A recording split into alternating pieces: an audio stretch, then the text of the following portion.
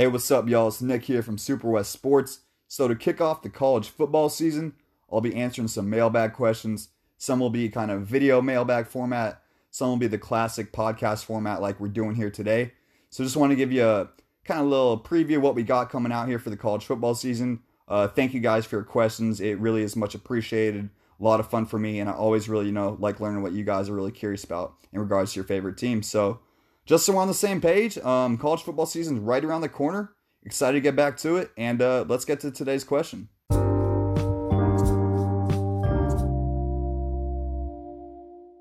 All right, guys, welcome back to the final mailbag question of the summer. And the question today is from Jamie in Tacoma, Washington. And so Jamie is one of those names, could be a he or she. So I'm going to go with the he today. Aside from USC, which Pac-12 football teams do you think improved their staffs the most in the offseason? So again, the question is from Jamie in Tacoma, Washington. I'm going with he. Sorry if you're she, no disrespect. And I'll read the question just a little bit slower this time. So, aside from USC, which Pac-12 football teams do you think improved their staffs the most in the offseason? So, since this is the last mailbag question before the season starts, I'm not going to do like a real in-depth dive on all the coaches around the conference. I think there's enough excitement with pretty much all of our teams kicking off this week. So to do that, I don't want to, kind of hinder the excitement, get too statty. But one thing I will do is I want to go back to a move made last season that I really felt was vastly overlooked. And so that's where I'm going to turn my attention today. Jamie, it is going to answer your question in a little bit different light, but it is the same question. I'm just answering it in a little bit different way. So what I'm going to do here is actually talk about Jake Dickert, WSU's head coach. So just going back to a little bit last year, I know the Cougars aren't a national brand. You're looking at Dickert. He was named the interim coach on October 18th. Obviously, he took over amid the whole Nick Rolovich vaccination situation. Needed a quick refresher. Rolovich did not feel comfortable getting vaccinated, so WSU decided to part ways, and Dickert stepped in and became the interim coach again on October 18th. So when that happened, first game, blew out Arizona, and then blew out UW, which I think if that's big for all of Cougar Nation. Very big. It's everything to the Cougs. It is absolutely everything when they beat the Huskies, plain and simple. So kudos to them there. But then they lost to Central Michigan in the Sun Bowl. So I don't want to say that's too much to go off of. Again, everyone's going to love him because he beat the Huskies. But beating Arizona last year doesn't really say much. And you would like for a Pac-12 team to knock off Central Michigan in the Sun Bowl. No disrespect to the Chippewas, but we would like to see a Pac-12 team win that game, plain and simple. But what I can do here is we're going to start kind of looking at Dickert's resume. I really like him, and I'm going to give you my heartfelt answer, but I want to give you just kind of a little bit of his background so you know, and we all as Pac-12 Nation know who this guy is. He could be a success this year. So 14 years of coaching experience. He was the safeties coach at North Dakota State, and that season the Bison reached the FCS semifinals. I must have left out the year there, but essentially as the safeties coach at North Dakota State, the Bison again had a pretty solid year, making the semifinals of the FCS playoffs. His first defensive coordinator position was in 2013 at a Division II school called Augustana in Sioux Falls, South Dakota. In 2014, he took the same position at Minnesota State Mankato, and that team actually reached the Division II championship that season. So if you're looking at just his basic pedigree, it's at a very smaller scale, obviously, the FCS and D2. But that is, he has playoff experience, and that is valuable. Having playoff experience is something that is very important, regardless of the level. You're playing in big games with your season on the line, and how will you react as a man, as a person, as a coach in that situation? So having that experience, I think, is something that may be overlooked. Again, even though it's at the D2 and FCS levels. So after that, he found his way over to Wyoming in 2017, where he became the safeties coach. And in 2019, he received a promotion to become defensive coordinator of the Cowboys. And this is kind of where he heads over to WSU, and we're wrapping this part up. Again, I won't do too much stats, kind of gonna get to my thoughts here. But the following season, again, after 2019, the following season, he joined Nick Rolovich's WSU staff. And as I touched on a little bit earlier, just somehow got named the interim coach in the whole Rolovich vaccination situation last year. So my thoughts after really kind of analyzing his resume, seeing him in action last year, and really just, that's the word I want to use, his actions, or maybe lack thereof, is why I really like this guy and feel that he's overlooked. Over the last 10 years, WSU's kind of had some coaches, who came in with maybe like to talk a lot. Obviously, Mike Leach, who you were getting. He is exactly who he is. He wins a lot of football games. He talks a lot. He puts his viewpoints out there. And he is who he is. So you got to respect that. There's no games with him. At the same time, Pullman's ideals, I know, were the conference and no truck stops. If there wasn't a college, again, in Pullman, this would be less than a truck stop. And the ideals of a lot of the people who live and cheer for this team isn't that boisterous, flamboyant kind of attitude. Flamboyant wasn't the right word, or boisterous, not trying to show disrespect, but just more talkative. They appreciate, hard, humble working type people. And so even though Leach was a force at WSU, he won a lot of games. I don't know if that was the best fit long term. Obviously, I think that may have run its course.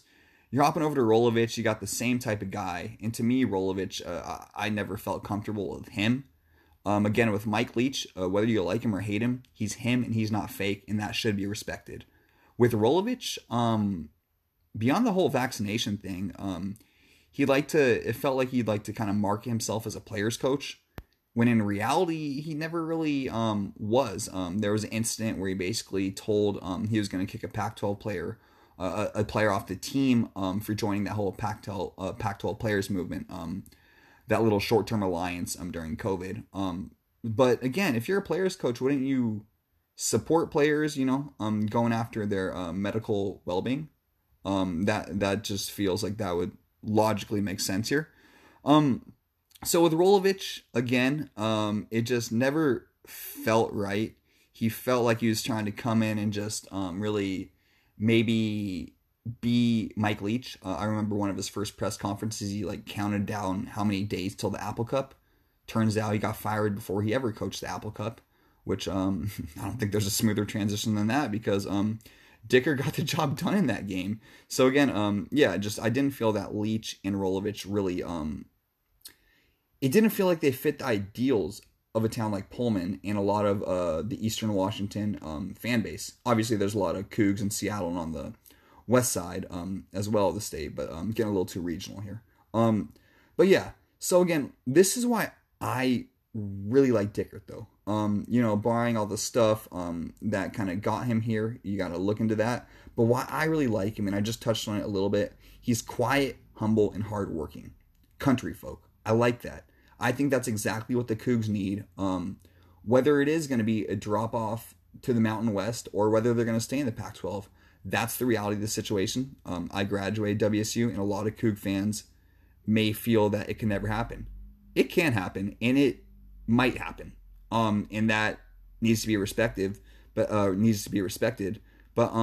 Dicker doesn't kind of remind me as a guy who would be really offended by it. Again, I mean, just look at his previous two stops.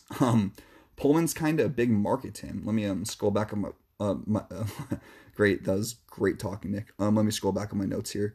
I mean, again, his first defensive coordinator position was at a school called Augustana in Sioux Falls, South Dakota. In 2014, he was a defensive coordinator at Minnesota State Mankato. So Pullman, he's like, I made it, dude. It's like, Pullman's big time. I'm big. Whether I'm in the Mountain West, the Pac-12, or wherever I'm the head coach of a brand. Obviously not one of the bigger brands in the Pac-12, but a brand in its own right. So I think that he'll really respect the opportunity rather than maybe, this is a stopping point. This is a place where we're gonna, look over. No, I'm gonna make it work here, and I'm gonna win because I was at freaking Minnesota State Mankato 8 years ago. So those are really why I like him. Again, I think he is a better fit for Pullman than the previous two guys. But with that caveat, you got to win. And Mike Leach did win. Mike Leach did win, so that can't be overlooked. He built the program back up from nothing, really, literally nothing. And Dickert needs to. He has enough where he has no excuses that this team just shouldn't be very bad. They should still be decent. They could really win some games. They got some pieces on the defensive line. Obviously, Cameron Ward coming in at quarterback. So there's some really good pieces. But this isn't about the Cougars in its entirety. It's about a move that was made last year. And I think this is the move that actually improved a Pac-12 team the most. Obviously, Jamie, you hit on the head. USC. If you didn't say USC, this would have been a 1-minute mailbag, and I would have just maybe yelled at the world. USC was the obvious choice. But if we're going to just go back, I don't think that anyone else is going to really benefit their team more. If you just look at the whole situation with the uncertainty regarding Rolovich's vaccination, the uncertainty regarding, is Rolovich really going to respect his players? Obviously, going to support his players in the players movement. So, as student athletes, it may have been weighing on their minds last year. And how are you going to go out there and perform at your highest, especially at a sport where you're really risking your body and you're really risking your life out there. There's a reason I played basketball. So how are you going to do that when this coach has basically said, that I may not support you, even though it maybe felt otherwise.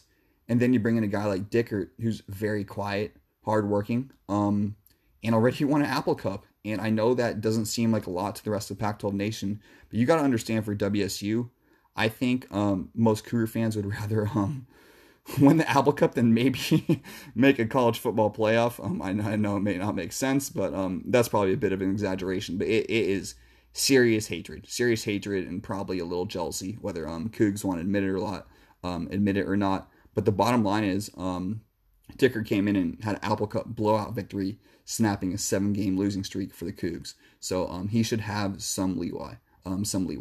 So concluding your question here today. Again, seriously, thank you for your question, Jamie. And you know how I always throw out a restaurant about someone's hometown? I'm not gonna play in Tacoma. I know where Tacoma is. I'm from Shoreline. I'm not gonna disrespect Tacoma. I know the rules. Beautiful place, but know where you're at. Very seriously, very, very, very beautiful. I had a friend from a stadium who went to college out at WSU, obviously. So met some cool people from Tacoma. But again, just know where you're at and respect the rules of the game. So yeah, that's about it, guys. We're at college football season now. As I finish this up, ASU is kicking off here in about 3 hours.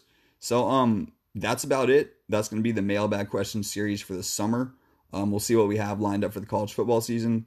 But I just want to say, seriously, thank you for your question today, Jamie. And everyone's questions that I've really answered throughout the summer. They've helped prepare me. I don't know. I think they prepare me. I think I'm ready.